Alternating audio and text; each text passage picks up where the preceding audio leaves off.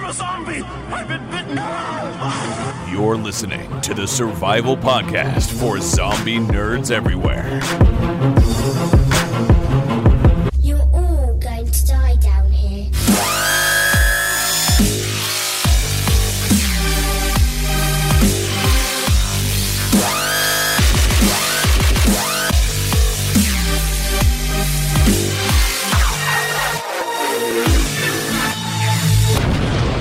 This is Zombies Ate My Podcast. Hello and welcome to Zombies Ate My Podcast. I'm your host, Ryan Murphy, and joining me, as always, is the busy zombie lord, Lou Page, and you may notice he sounds a little different this episode. Just a little bit. We're on a new mic tonight. Ooh.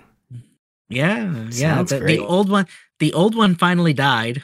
So I upgraded. So we had a little bug testing before we started recording tonight, so I hope I sound okay. Ah, man, I think you sound great. I think the one thing when we were starting testing, I was like, you sound different. You don't sound bad. You sound different. For those that have listened to the show for a long time, I've often griped I hate the sound of my own voice. It's not that I hate the sound of my own voice. I hate the sound of my own voice being recorded. It never sounds right to me. When I was testing this mic earlier tonight, before we recorded, I was playing back my own voice, and it was like, oh my God, that's what I sound like in my own head. This mic actually is doing what I want it to do. Yep. Yeah. So here we are. We've got a new mic. We've got a new episode of Zombies Ate My Podcast, and a return to the Back for Blood corner. There are those among us that are not cowed by the terrors of this new world. Ones that are immune to the scourge and are ready to raise arms and take back what is ours. Spare us the poetry, fucknuts. How do we kill it? All right. Lou, I don't know if you've been continuing to play Back for Blood since its launch last year. I have not. I've played through about the first 2 chapters, and I've enjoyed them. My biggest gripe has been game imbalance. And there were bugs. I ran into some bugs, and I said, I'll wait till some DLC, and I'll wait till they patch some of this stuff out. Also, I was hoping that this would run with my now arrived Steam Deck, and it is not a supported title at this time, though it is said that it is coming. Well, that's good. I'm glad it is coming to Steam Deck at some point. Well, I mean, you did purchase the deluxe edition that has the season pass. I have all DLC coming. Well, there you go. So you have this to look forward to on April 12th. The Tunnels of Terror will be coming to Fort Hope. And I'm going to be on vacation that week. Well, that sounds like you took the right week off. I'm going to have family here that week, but I think I can fit some time in after they leave. Well, is there split screen co-op? Maybe you could fit your family in and this game. My father is coming to visit to spend time with Violet. I do not think I'm going to get him to shoot zombies with me. Well, it sounds like you've got a babysitter all set up. So yes, there you go. Well, the Tunnels of Terror will add 3. So it says new warped ridden. I'm assuming these are, variations of existing monsters. Kind of, maybe. I'm not sure. I didn't play enough. My guess is it's going to be a monster that maybe warps around the area. Oh, well, there are 3 monsters listed under it. I'm assuming they're just like variations. But they could be. This is just an infographic that I have here. This is the first expansion. There are 8 exclusive skins, ridden hives, all new PvE activity. All new warped chests, skull totems, new cards, legendary weapons. Plus, I think the big addition outside of the new PvE activity would be the all new cleaners, which are their characters. Hey, I'm all for new cleaners. Some of them are good, some of them are meh. I know that was one of my gripes when the game first launched, is they had to rebalance some of them, as well as some of the items and cards. So I mean. To me, this game just keeps, while I haven't played it in a while, every time I read details on it, it sounds like they keep updating it and rebalancing it and making it better. My guess is that by the time we get either this DLC or the next DLC, this is going to be a really playable game. Yeah. Yeah. It's still available on Game Pass. I don't know if there is like a timeline. Usually they'll sign either a 6-month or a year sort of contract with them. But I have not tried it yet, but I hear Left 4 Dead 2 is playable on Steam Deck. So that might be something I try. Oh yeah, you should try that. And I didn't put this in the show notes, but it is related to Back 4 Blood. If you go to humblebundle.com, there is currently a bundle available for the next week. I meant to say this earlier too. I just saw that today. Yeah, it is the Stand with Ukraine bundle, where 100% is being donated to Ukraine humanitarian relief efforts, and one of the top 3 games is Back 4 Blood. Yeah, no, you have to, it's $40, and the amount of games you get for this thing is nuts. Yeah, it's they said 123 items. Some of the top games are, as we said, Back 4 Blood, Satisfactory, Metro Exodus, Spyro Reignited Trilogy, This War of Mine, Longest Endless Dark. Space 2. Oh, wow. Yeah, I didn't even see Endless Space 2 before when I was looking at this. This is Slay the Spire. All 3 Amnesia games. You know what? That new Amnesia game, I mean, it's really good. That was the only Amnesia game I've ever played it and finished, and I really enjoyed it. It was scary as hell, but it was really good. I'm not gonna lie, yeah. For just Back 4 Blood, this is a good deal. Yeah. Oh yeah, for sure. Wargroove is excellent. I'm just kind of going through here. You've got Kingdom 2 Crowns. I did see there was a zombie game on here actually as I was going, other than Back 4 Blood, that is.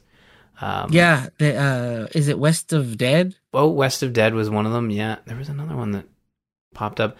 There's comics in here as well. Yep, there's a Ash versus the Evil Army of Darkness one shot. That's a Humble exclusive. Yeah. Oh yeah, I see that. Yep. Yeah, this is really it's a really great cause. It's a great price. It's only available for a week. And it's Corridor Z. That's the other zombie game. That was what I was looking. Oh yeah, there it is, right there. That's what I was looking for. This is this looks like a co-op game, maybe. It's hard to tell. Anyways, lots of great titles there. It's a great cause. Humblebundle.com. Get your hands on Back 4 Blood and other amazing titles for you to play and support a great cause. They've already, as of this recording, raised $3.5 million Canadian. So I just see the Canadian here. I'm sure if you're looking at it right now, it's in American and they've got it geolocated. So it's at $2 million right now. Yeah, so it's $2 million in US. So that is crazy. So get on over there, support a great cause, get some great games, and join in on the fun of Back 4 Blood and other amazing titles. Lou, now that we've checked in with Back 4 Blood, let's head over to the news. The virus has completely devastated over 150 of the world's major regions and is spreading rapidly. Lou, I feel like this news segment was made for you because we've got some fun titles here, including what is yet another Walking Dead spinoff that has been announced.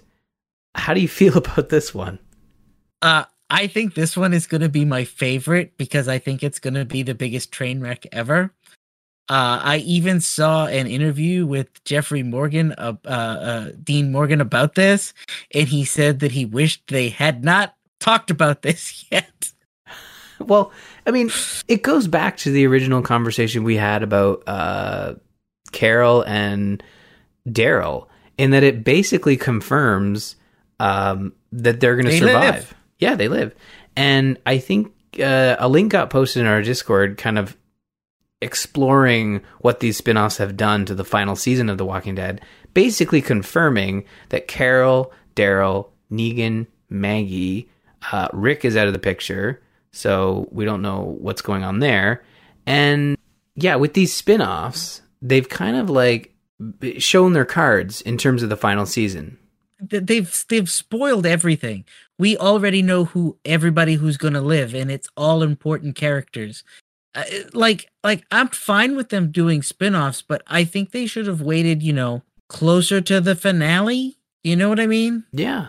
No, 100%. Like it's totally too soon. Like I said, there was an interview with Jeffrey Dean Morgan where they were talking about him, and this spin-off got brought up, and he's like, yeah, I told them they shouldn't bring this up until after the show is done, because like now people aren't gonna aren't gonna think Negan's gonna die at the end. Yeah, it's one of those things where you kind of look at it. To me, the most interesting thing about it is Negan and Maggie's relationship. I think it just came back and I haven't started watching it again, but I think Negan and Maggie's relationship is very interesting, and I went into this season expecting it to be something I was going to hate, and I've really enjoyed it. And to hear that they're going to get a spinoff of all the spinoffs that have been spun out lately, this one sounds the most interesting to me, because I would love to see a show where maybe they're reluctantly partners. You know what I mean? Mm-hmm. Or they get take two characters who hate each other and then spin them away so that they have to get along, or they finally do get along, and what does that mean for their relationship? I think that's interesting. Yeah. Because she has her son with Glenn, and what if Negan ends up mentoring the kid whose father he killed? You know what I mean? I think that's an interesting story. Yeah, I mean, it sounds like we're gonna get something along those lines. Like it seems like what's basically taking place here is that you've got Maggie and Negan surviving in New York City. You've got basically them surviving in a very populated area, and we haven't seen the likes of that since, I think, maybe season 1 with Atlanta. Yeah, no, I think this is interesting. Yeah, so we'll see what this brings, but they now have Isle of the Dead, Carol and Daryl Hour, Tales of the Dead, Fear, and The Walking Dead. And The Walking Dead is obviously ending this year, so you'll still have 4 Walking Dead shows, and I think there might be one other. There is one other, but they haven't announced what it is yet. Right. Plus the movies, which plus they swear the movies, are still coming. Yeah, I'll believe when I see it. Yeah, I think a lot of people share that opinion. Okay, well, next up is we have the fact that Resident Evil 2, 3, and 7 are getting current generation console updates, plus some PC refreshments, all free. So how do you feel about that? I'm excited for this. I actually really want to go back and play Resident Evil 2 and 3. I played them I'm on a new laptop now as well. I played them on my old laptop and my old desktop. And so I suffered some performance issues playing those games, which I think deterred some of my enjoyment in them. And between them and my Steam Deck, I've been looking for something very horror-y to play, and playing Resident Evil 2 and 3 again sounds like a good time. So right now, 7 and 8 are not playable on my Steam Deck, so I may dip into them at some point, but not yet. Yeah. And if I get updated content and updated graphics and all this and some additional content, even better. Mm-hmm. Just this was something that was confirmed a couple weeks ago, but just a couple days ago they confirmed that save data from the original PlayStation 4 and Xbox One versions of these games will carry over to their respective upgrades, and DLC that comes with Resident Evil 7 Gold Edition will transfer over as well. So this is specific to consoles, but PC obviously doesn't have to worry about that. It's just an update that you'll get, and I can't. It said later. Sorry, I should mention this is also later this year, so it's not happening yet. But I'd imagine probably either summer or shortly thereafter. Yeah, I would say by summertime we get this easy. Yeah, for sure. So look forward to that if you're looking for more Resident Evil, but don't look too far because we have a fun surprise where in the main topic, we're going to be talking about that new Resident Evil movie.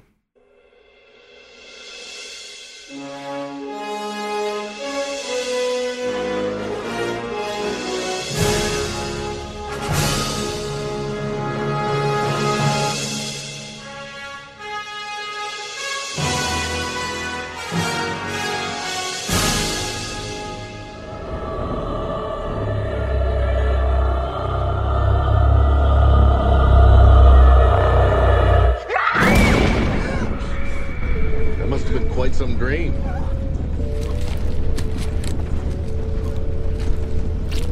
I almost shit my goddamn pants. I knew you to be screaming in your sleep. I would have left you at the side of the road. And a classic scene from the intro to Resident Evil 2, Burger, Trucker, and all. We are talking about Resident Evil Welcome to Raccoon City tonight. We are. And I have now watched it twice. I'm curious as to what you think of it. Right. Well, did you enjoy it? Did you enjoy your time with it? I did. And here's the thing. So first off, this is a great opportunity for me, and I have no problem admitting when I'm proven wrong. I think the trailers really set it up for me not to like this film. My brain was firmly stuck in the idea that if they're going to make a movie adaptation of something, it's going to be more like the Paul W.S. Anderson films, which were okay, but not very Resident Evil-like when you look at this new film, which is very Resident Evil-like. And yeah, so this is set in 1998. This origin story explores the secrets of the mysterious Spencer Mansion and the ill-fated Raccoon City, which is essentially combining Resident Evil 1 and 2 as a story. And I'll say this, the trailers made me hesitant about, casting. It seemed like they went with a lot of, not necessarily unknown actors, but actors that, I don't know, it just felt like they were kind of, the casting didn't really fit. But now that I've seen the film, it's good. They feel like budget cast. It felt like they didn't want to spend the money on the most expensive actors, so they got moderately well-known TV and B-movie actors, sort of. Exactly. I 100% agree. But when you watch the film and you see these characters in action, I think they do fit. They do work. It's a movie. You got to also understand, I think, what the trailers were trying to set up, where they were trying to basically emulate, I think, the marketing for the other Resident Evil films, which have, no matter their quality, have done well for themselves. Like they perform. There's a reason there are 7 of them, or however I should know. We watched them all for this show, but the marketing I don't think fit. You've watched them all for this show. Yes, I haven't watched 6 or 7. Don't. That's my advice. So this movie, it's based in the 90s. It has moments that feel 90s. Like this is something we've talked about. Okay, all right. So the first time I watched this, I will admit this right now. The first time I watched this, I was watching it while I was doing something else. I think I was cleaning the house or something. So I had it on in the background and I'm like vacuuming. And so this noise is going on and I'm like watching. I'm like, this is really good. I totally missed that opening clip where it says in big letters on the screen 1998. And so when Wesker opens up the thing and pulls out a Palm Pilot, it was like lights went off in my head. I went, oh, they are setting this in the 90s. Cool. Exactly.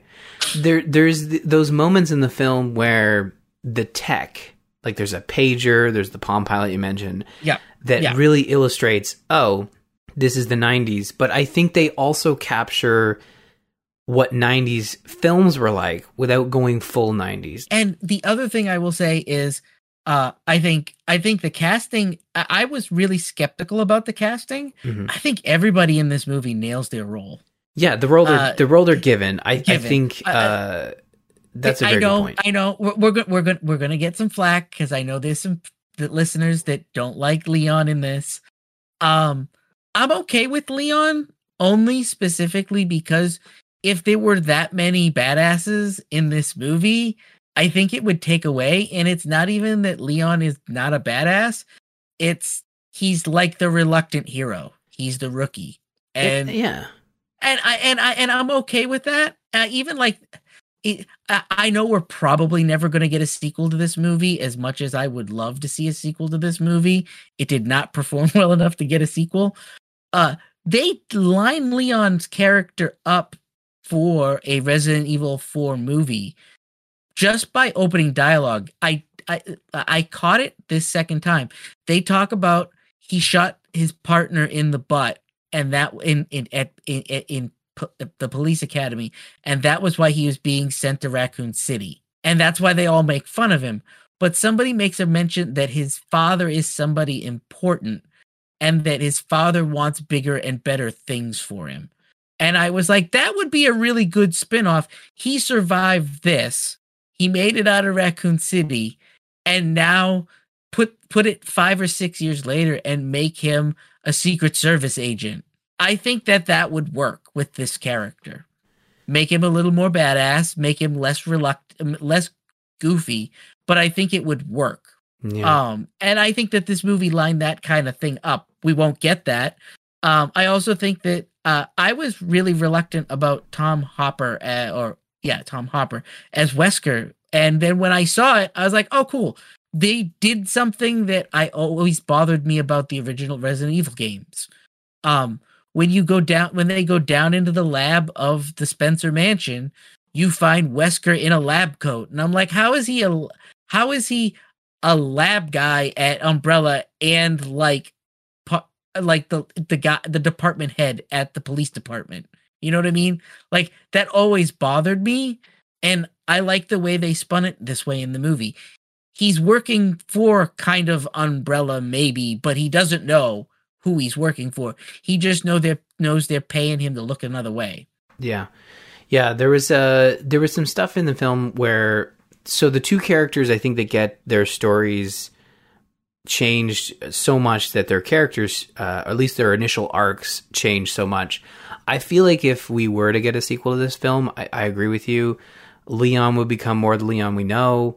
Albert Wesker would become more the Albert Wesker we know. I felt like the post-credit scene, not to skip to the end, but like the post-credit scene for Albert Wesker specifically felt like they needed to tack this on. His acting was fine throughout the film, and him waking up out of the body bag was fine, but him like struggling to see, I felt like there was something about it that felt off. Yeah. And then him getting the glasses is like, that's not really the origin we needed. Like, you didn't need to explain why he wore sunglasses all the time.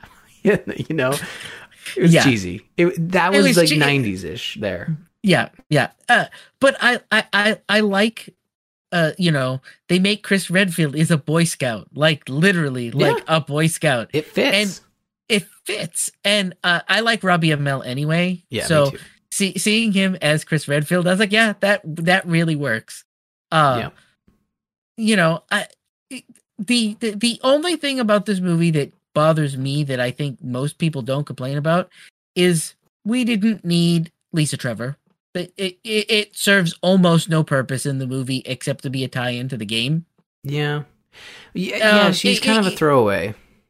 Yeah, and the thing that bothered me is a lot of the advertisement shows Lisa Trevor, and I'm like, yeah, but she's hardly in the movie. She has like 2 scenes. You see her once when Claire is a little kid, and then you see her again later when Claire is an adult, and she rescues Claire, and then clearly she's not a villain like she is in the game. She's not a monster you have to run from like she is in the game. She's there, she rescues Claire, and then she dies. Or she gets blown up in the building or something down the road. And you're like, all right, cool. Yeah. We assume she's died because of Raccoon City being torched at the end. Yeah, like we talked about Wesker, we talked about Leon. Like, I think Claire is really good. Like, casting's perfect. Her character's awesome. Yeah. The other one that was a surprise for me, because I didn't realize he was in this. Wasn't in any of the advertisements, I don't think, except for like a brief clip, so I didn't expect him to be a major character, was Donald Loge as Chief Irons was awesome. I will watch anything with Donald Loge in it. And the fact that he has so much scenes and so much dialogue in this, I was like, wow, they just letting him ham it up. This is awesome. Okay, I'm glad you brought that up because I have one of my favorite scenes with him here. You all shut the hell up for a second and listen. Maybe you'll find out. Honestly, I don't know. You don't know? That's right, Redfield. I do not know. He is like, when he showed up, I knew who he was. And there's another scene where he chews Leon out for like coming into the briefing room and saying like, what if an old lady walks in? Go to the front desk. You're the rookie. What are you doing here? My favorite scene with him is when the truck crashes and the guy on fire walks through the front lobby of the police station and Leon jumps and is like, ugh, because he's got headphones on and a Walkman. And Donald Loge just shoots the guy on fire and goes, get an extinguisher. Yeah, you might need a fire extinguisher. And he's like, my question about Irons, is he corrupt or is he just like not wanting to stick around? In the original games, I can't remember if he has a role in the remake. Like, I can't remember. I think he's in it for like a second in the remake or something like that. He's not really like a major character. But in the original game, depending on which one you play as, one of them has a run-in with him. And he was taking like kickbacks from Umbrella to look the other way in the games. And the idea is that when all the shit goes down, he kind of loses his mind because he realizes that he's the cause for a bunch of this stuff. And he's hoping that he can like get out of the city, and he knows he can't. And instead of working with Leon and them, he ends up like trying to hunt them down in the game. So in this, I liked his way. It's sort of the same role. He knows that there's crap going on in the city and he's trying to get out of the city. And then he sees those Umbrella soldiers put up a checkpoint and start shooting civilians. And he realizes he's stuck. Yeah. Yeah. And I also liked that you go, well, why aren't people leaving the city? Oh no, they're trying. But Umbrella has put up roadblocks. And those guys look exactly like the guys that try to get the virus from Birkin in the games, aka Hunk. Yeah. And I was like, they could easily just throw more of these guys in and call one of them Hunk in another movie and make it make that legit. And I appreciate a lot of what this movie was doing. I'm not going to tell you it's a perfect movie. No. I am definitely not going to tell you that this is like a 10 out of 10, but I would definitely give it a 6 or a 7. I enjoyed every minute of it. Yeah. I think my favorite part about the whole thing is that they've made a zombie Resident Evil movie based heavily on the video games, which is what they set out to do. And they did it. Like, yep. This is not your, early 2000s action films that were the previous series of Resident Evil films. And this film, I hope it does get a sequel. Like, I don't feel like I personally caused it to fail. Like, from what I understand, it made back its budget mostly through, the first weekend of rentals. Like, I was looking at Wikipedia, it did really well. The other issue it had is it came out at a really bad time. It came out the week of Thanksgiving. That could not have done well for this movie. Yeah. Because we were still in the middle of Omicron stuff. And yeah. I know that I was going to go see this. I was off that week and things did not line up. And I was like, oh, I'll go next. Oh, it's out of theaters already. Like, it was only in theaters for like a weekend. And then like maybe 3 days later, it was pulled. So, yeah. I mean, it didn't really get a chance, but I'm glad to see that it's getting a lot more love on the digital end. I think I could see this getting a sequel. I mean, as much as it is easy to say, like, oh, there's no way it gets a sequel. I mean, my other major gripe with the movie is there is some CG stuff that looks off. When the liquor comes after Leon and Claire, the up close stuff where like it's grabbing somebody or it's in somebody's face, it looks real. Like, it looks like they built a dummy. Mm-hmm. But then when they do the distance shots, like it moving and chasing them, it looks like they used CG. And if you're paying really close attention, it doesn't look good. I also think the head on Birkin's monster looks terrible. It looks like a snake. And I like the Birkin head on it. The Birkin head looks cool. And then the shoulder with the eyes, they nailed it. But it looked like they just didn't know what to do with the main head of the monster. And so there's a scene where it grabs Claire and Claire is like looking at its face. And it looks like it's a rubber dummy type thing in her face.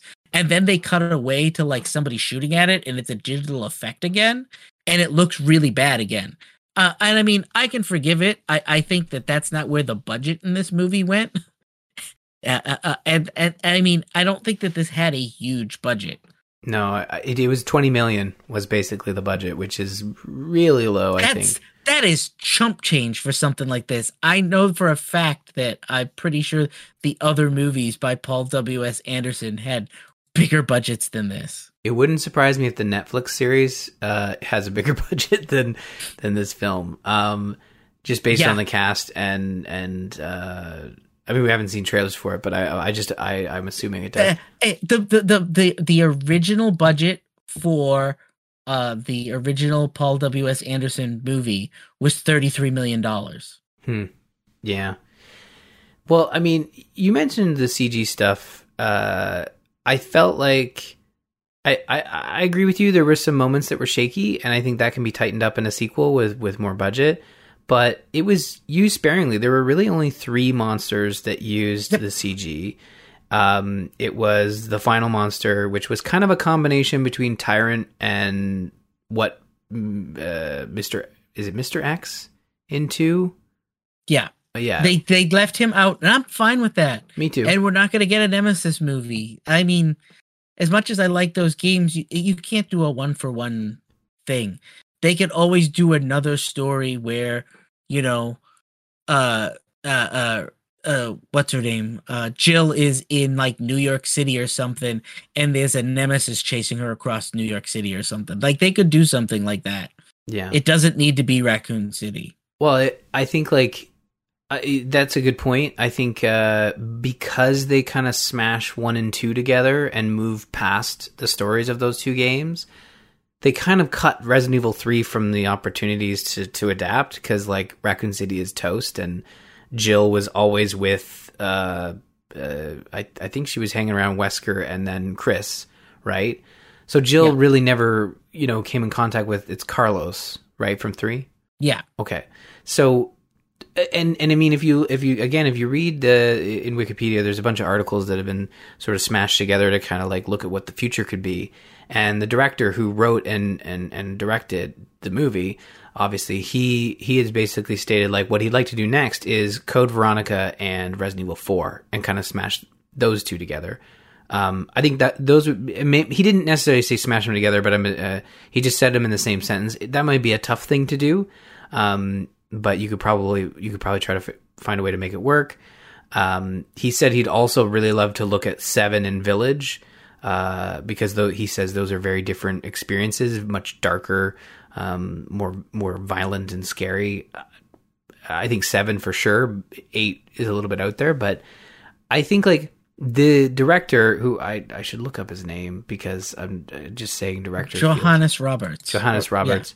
He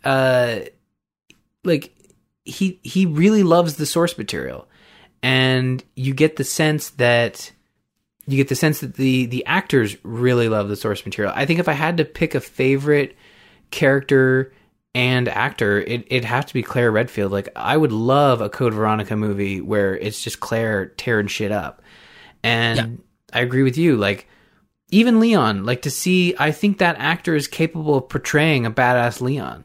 Just like I think Tom Hopper is capable of portraying an evil, scary Wesker. Yeah, exactly. And we get Ada Wong at the end, and I think she definitely needs more time to shine, because I felt like, again, her post credits was like, you got to give her more to do than just talk to Albert Wesker, because it felt close, but we needed more, I think. The other thing I really liked about this movie is that it gives William Birkin more time. on screen, because in the original game, the whole outbreak happens and Birkin got shot and Birkin's turned into a monster. You don't really get any time with Birkin. Birkin's really just a mad scientist. Yeah. Do you feel like they give you... I actually think they give you almost too much time with Birkin, but it's Neil McDonough, so I'm like, it's all right. He can chew up any scene he wants. I don't care. Yeah, exactly. But it's not, like I said, it's not that this movie's not without its flaws. It's definitely got some flaws. It's just, I can forgive a lot of it because it's closer to what I really wanted from the old movies that we got that we never got. I mean, like I said, they left out a bunch of stuff. You're never going to get a 1-for-1 telling of a video game story in a movie. Maybe, because how boring. So the thing I love about this movie is the original Resident Evil game, the mansion is not that big. Mm-hmm. It is like you could literally run from one end of the mansion to the other end of the mansion if there were no zombies in like 5 minutes of gameplay. But the reason you have to go through the game so slow is you've got to get the loading screen every time you go through a door, and then you go into the next room, and then you've got to check for zombies again because sometimes the zombies come back, and you've got to run to the next room. And so everything goes really slow. But the mansion really isn't that big.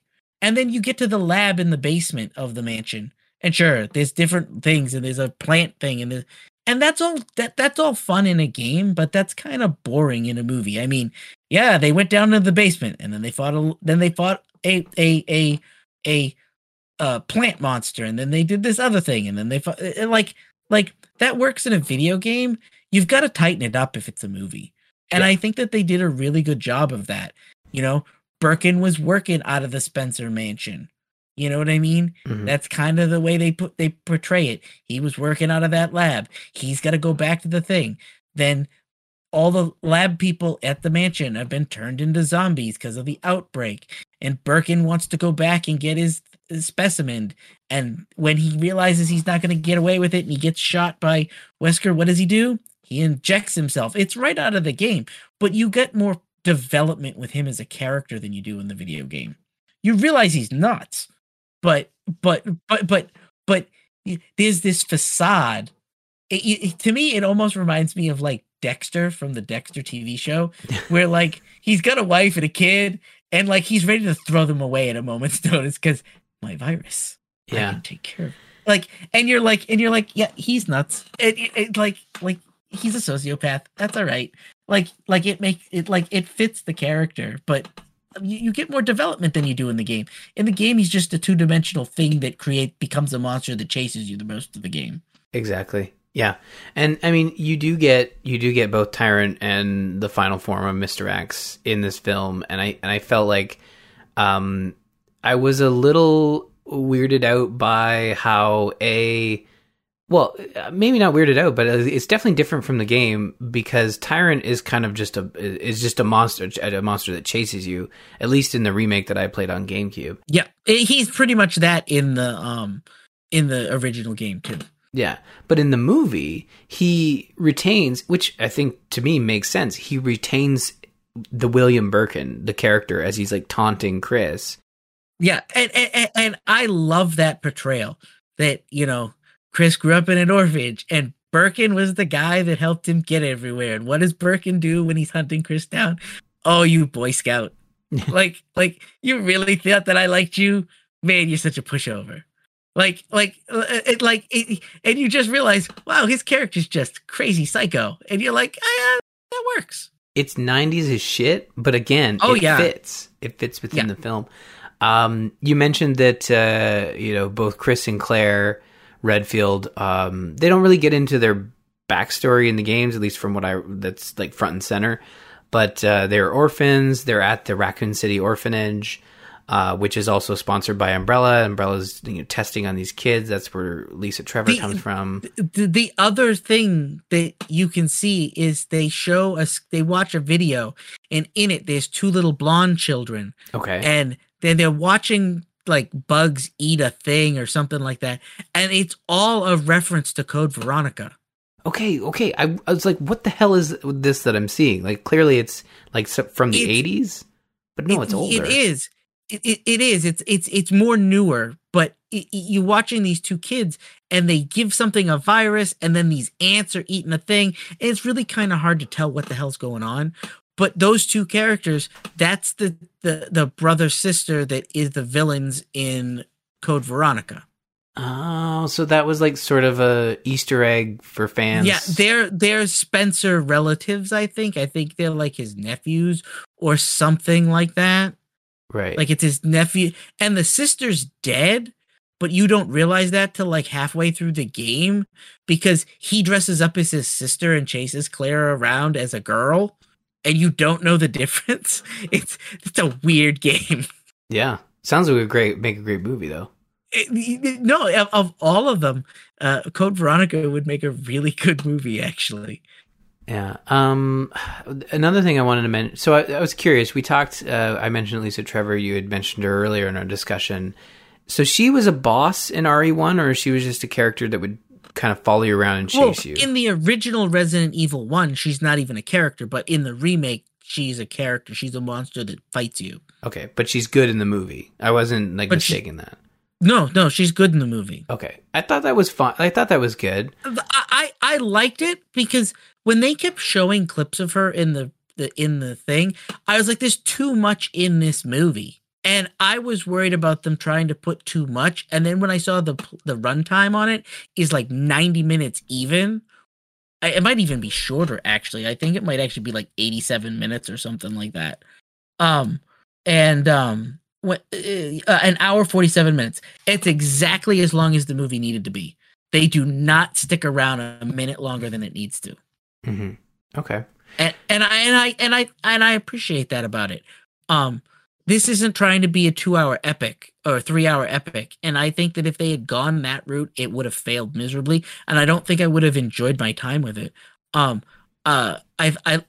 dialogue is witty. The characters, Jill is a little weird, but Jill's character in the games is kind of weird. So I wonder if you got a clip of it. Did you get the Jill sandwich clip? Of course I did. Good. Yeah, let's listen to that. Hey! You snooze, you lose. What? It's Jill sandwich now. I thought she was, punchy. She was perfect. Great, Great Jill. And honestly, I think this movie, what I think it tried to do, because it was including both Claire and Jill, which if you think from a 90s perspective, when the games came out, they were almost the same character. They were almost interchangeable in the games. Yeah, very similar. Same can be said for Leon and Chris, I think. And I think what they did with the remakes, Capcom did, and then now with this movie, is they've tried to... I think the remakes didn't do enough, but this movie really did take these two characters. Like, well, they're both still badasses, but let's give them... Let's make them more unique, make them their own people. And I think that worked really well. And they did the same thing for Chris and Albert, and yeah. I also love the dialogue in the beginning when Claire runs into Chris and she's like, I met this guy in a chat room, and he's like on a message board, and Chris is like, what's that? Are you... Can you see my soundboard? I don't have time for this. No, look, okay, so I've been talking to this guy in a chat room. What the fuck's a chat room? It's a place on the internet where people chat. Man, I want a sequel because it's Robbie Arnell, right? Robbie Amell, yeah. He's a cousin to the guy who was Arrow in Arrow. Yeah, and I think Upload Season 2 just launched on Amazon Prime. Yes, it did. I need to start watching it with Ashley, but I want more of his Chris Redfield. And I mean, he has a quote where he's basically saying, like, I want to adapt Resident Evil 5 so I can punch a rock. And I mean... I'm sure you can. Yeah, that sounds great. I like him as an actor, and I also like him as a person. When I've seen interviews with him, he seems like a really nice guy. And the thing I think I like about him is, if you've never seen it on Netflix, there are 2 movies called The Babysitter and then Babysitter Killer Bee, I think it is, or something, or Killer Queen or something like that. And those movies are they're good movies for horror movies. They're worth watching just for him. He literally has a scene in the movie where he's hunting down this kid and trying to kill him, and he's running around without a shirt on and like chasing this kid in this backyard, and the kid's like hiding in a treehouse, and the kid's like running from him, and finally catches up with him, and he's like, kid, stop being a sissy. I'll tell you what, there's a kid literally TPing the house that they're in front of, and he's like, you're letting this little punk disrespect you? He's like, you were just trying to kill me 5 minutes ago. Forget that. You need to go out there and punch that kid. And there's this dialogue, and you're just like, he pulls off this witty banter thing really well. And so, I mean, he pulls off the Boy Scout thing. I think he's a pretty good actor. Yeah. No, I think he's really good. And I mean, another thing to know that I don't think we've talked about yet is I have to admit, like, the costumes and the stills, and I think I was pretty harsh on them and saying it kind of looked a little cosplay, like in not in a good way. Like, it felt, it just didn't feel like. I blame that on the lighting in the photography, the photos. Yeah. So that being said, like, I thought in the movie, all the costumes were perfect. Like, they worked, they looked exactly like they needed to from the games. You know, they adapted them perfectly. So I have to admit I was completely wrong with those stills. Lou, I agree. Like, I'm even willing to take half the blame on that as just maybe I was being too harsh. But they look fantastic. All the set pieces, the mansion, the inside and outside of the RPD building are perfect. Like, they nail that. All those details, and I almost wonder if they're like, they saw the remakes for 2 and were like, okay, we have our set design. You know, it's so perfect. I was so blown away by that stuff. And you know, the moments, the only moment that I feel like they missed, now that I think about it, because they got the classic moment of the first zombie reveal in the mansion and them splitting up in the foyer. What they're missing in the mansion, though, is the dog jumping through the window. They opted for the dog in the parking garage, I think. Yes. The other thing, too, that I liked about the mansion is in the games, you spend way too much time in the mansion before you get into the lab. And it's this, you got to run around, you got to find the keys, you got to do this. And then one of the things that you remember is there's a piano puzzle. Yeah. In the game. And they're wandering around the mansion, and Wesker literally sits at this piano and he looks at something on his Palm Pilot. I think that's how he gets the direction. And he starts playing the piano, and Jill looks at him and is like, what are you doing? And he's like, just leave me alone. And then he plays a couple of notes of Moonlight Sonata, which is exactly what you play in the game, that plays in the game. And then a secret passage opens up. And it's just like in the game, except Wesker did it, not Jill or Chris. Mm-hmm. And it's fine. And it's not because they solved the puzzle. It's because somebody sent Wesker a note telling him to do that. And you're like, that makes way more sense than the game. You're wandering around solving puzzles in a mansion. Yeah. I mean, I know that that's what Resident Evil is, but, you know, it doesn't translate well to film. No, it works perfectly in a video game because you're solving puzzles, but in a movie, it was just a great nod to have a character do exactly what you do in a video game, is basically ignore everything else, sit down at a piano and try to play a tune. The other thing they nail too is in the original Resident Evil game, the only reason you never leave the mansion is there's a horde of dogs outside. And you're like, yeah, well, Chris just picked up a grenade launcher. that front door, he would kick the door open, shoot it out the door, blow up all the dogs, and then he'd run through the woods and get the hell out of there. You know what I mean? Like, it never makes sense that they don't escape. And in this movie, they explain why they don't escape. They start wandering around the mansion. Weird, crazy things happen. Zombies start showing up. And then a helicopter crashes through the front of the building. So they can't escape through the front door. And they end up having to go down through the labs. I mean, it makes more sense. Yeah. Yeah, and I think pretty much every character becomes aware that Raccoon City is going to be dust at 6 a.m. And the movie plays into that with some countdowns and timings and stuff. I had one other question in my notes here. It was basically like, so the Spencer Mansion were zombies, very clearly zombies, traditional RE zombies. there was something different going on in the city where they almost felt like the humans losing their humanity. Like, am I missing the transition of? No, I think what we were supposed to be led to believe is that the thing in the mansion was that, like, the virus those people got exposed earlier in the day and were just in the early stages, and that the people in the city were slowly being poisoned and turned into zombies. Right. And so some of them were mutating into other things. Yeah, like I got the sense that so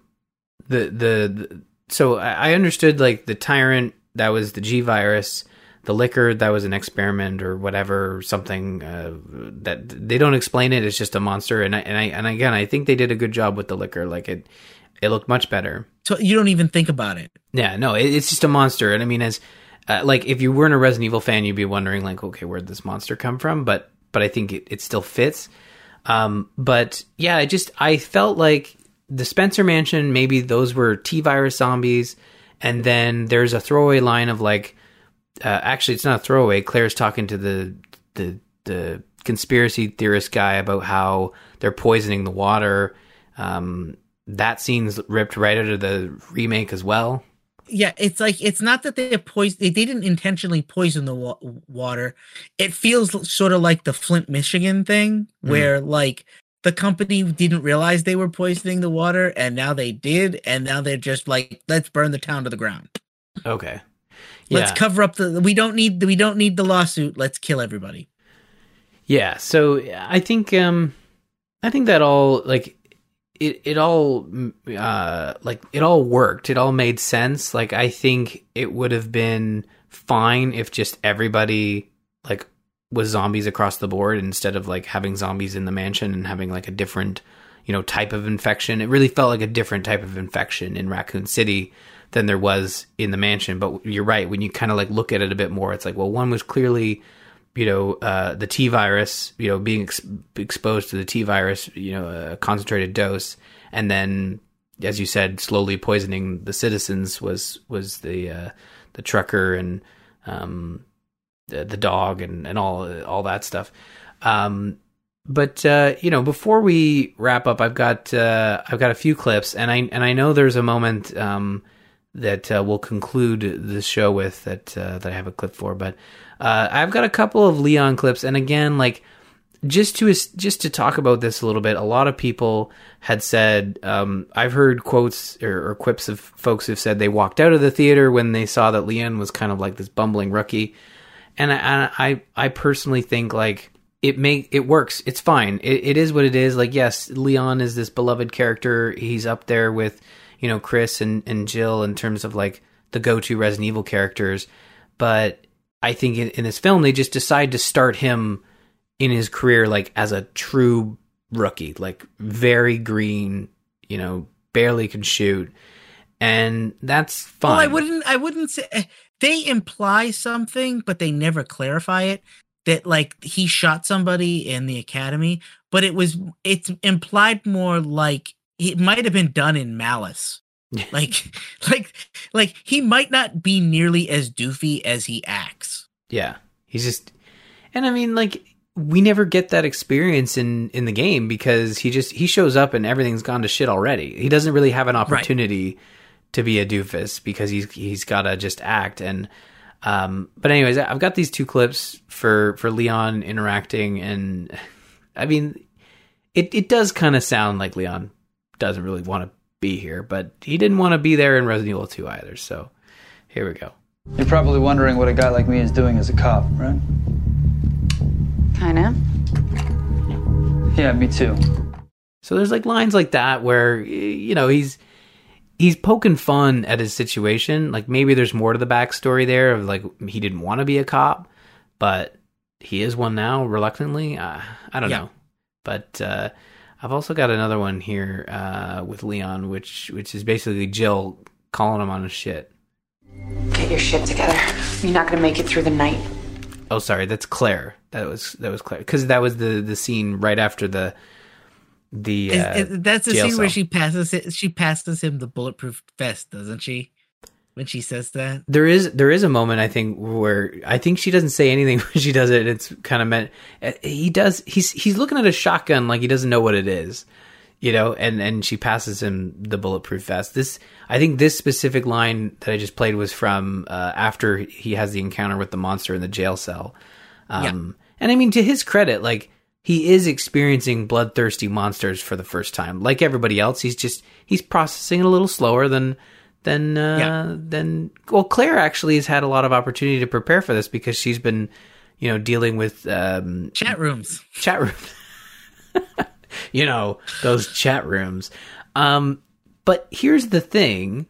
Leon gets this bit of redemption at the very end. He saves the day. He shows up with a rocket launcher. He saves the day. And of course, I had to capture this. A rocket launcher? Found it in first class. Amazing. Just a great way to end the film. I gotta say, I was completely wrong. We watched a lot of bad films for Zamp, and they often get a pass because they are zombie films, and I think the same can apply here for Resident Evil. Like, this is not a cheesy early 2000s action film. This is a zombie Resident Evil movie based on the games, which is what I always wanted, and I think when you look at the Paul W.S. Anderson films, they were always interesting because they'd peel back layers and be like, oh, well, this one's going to have Jill and this one's going to have Claire, but they never really did anything with those characters. They were almost just like stumbling into this action film. They were only there so they could put the name Resident Evil on the movie. That's the way it always felt to me. And those movies are really inconsistent. The first movie feels kind of like a Resident Evil movie. Like, it feels very Resident Evil. And then the second movie feels almost like an action movie full of like if you watch the second movie, like in detail, you can see zippers on costumes. There's skeletons coming out of graves that doesn't make any sense. Like, there's all kinds of stuff in that second movie that you're just like, why is this here? And it also has Nemesis for some reason. And she gets into Alice gets into a fist fight with Nemesis. And you're like, this is really stupid. And then the third movie is like a Mad Max ripoff.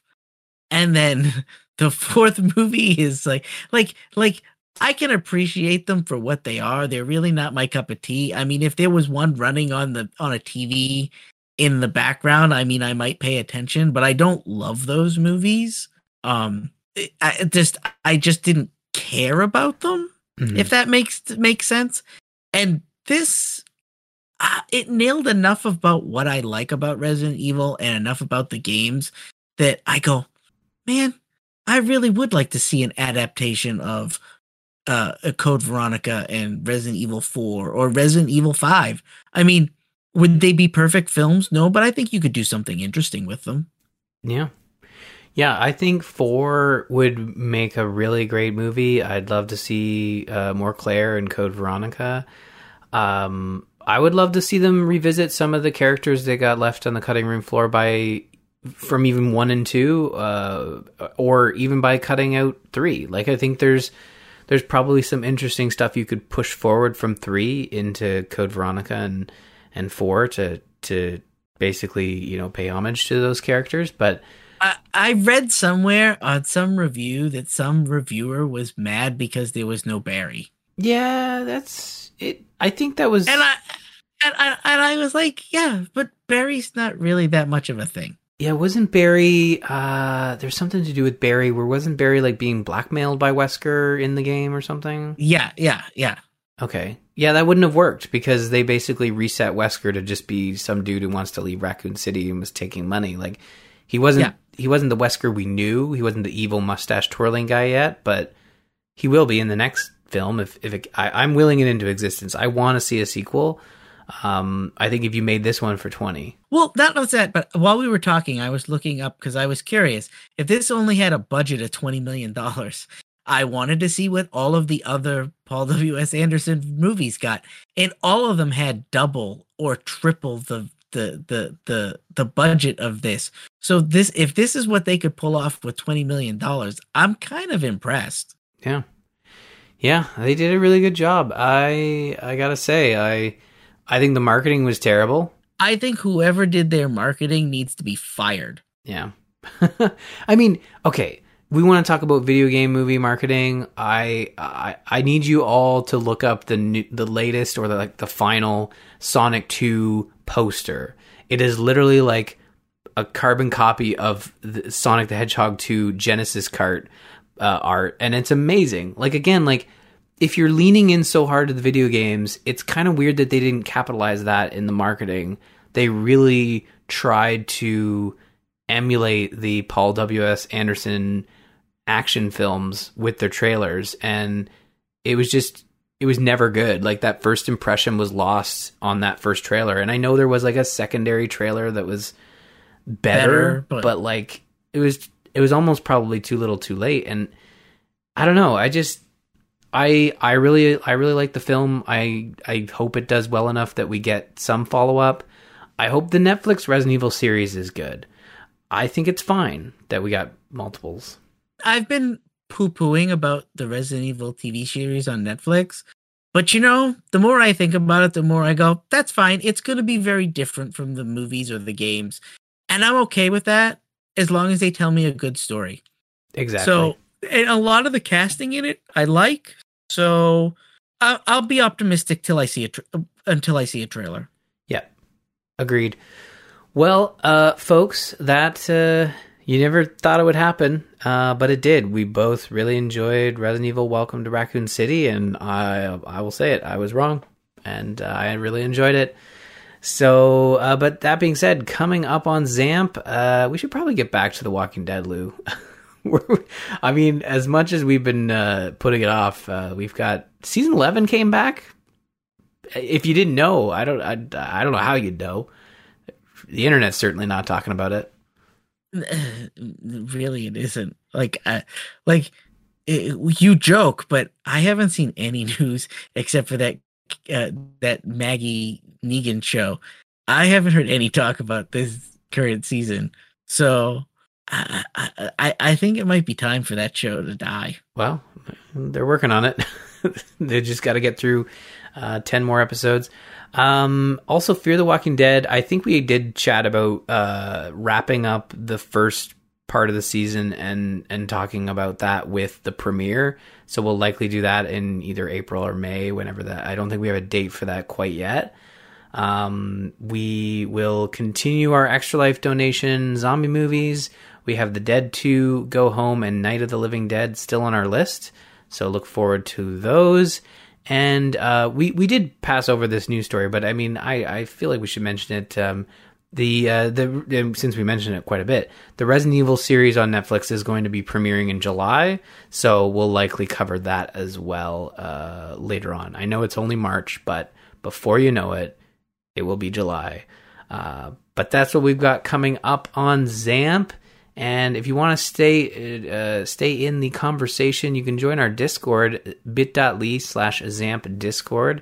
Some fun conversation. I even had like a bit of a live reaction as I was watching the Resident Evil movie because I was so flabbergasted that I was enjoying it, while still like being able to point at some of the flaws that I think people had pointed out as well. But yeah, we have a great time chatting in there. I want to thank our patrons, patreon.com/zombies8mypodcast. Every dollar that goes into there goes back into the show for hosting, for renting movies, for paying for website stuff. So we do really appreciate all the support there. Thank you so much. Speaking of the website, zombies8mypodcast.com. You can send us an email, info@zombies8mypodcast.com. You can follow us on Twitter, like us on Facebook. And while you're on Twitter, you can find me at R. Murphy and Lou at Busy Zombie Lord. And a quick shout out to Joel Duggan for the artwork. You can find more of his great work at joelduggan.com. Lou, before we head out, I always like to ask, besides, looking at Steam Deck reservation dates, what would you suggest our fine listeners do before the next episode? Do not shoot rocket launchers inside of moving trains. You know, it needs to be mentioned that I think Chris Redfield was way too close to that explosion. he should have been really messed up by that. But he should have been hamburger meat, but that's okay. 90s movie. It's all good. I can hand wave it away. The monster's completely decimated, and so is the train, but Chris Redfield's completely fine. I think he was like literally right next to the monster. Wasn't Claire right next to the monster as well? Yep. Yeah. So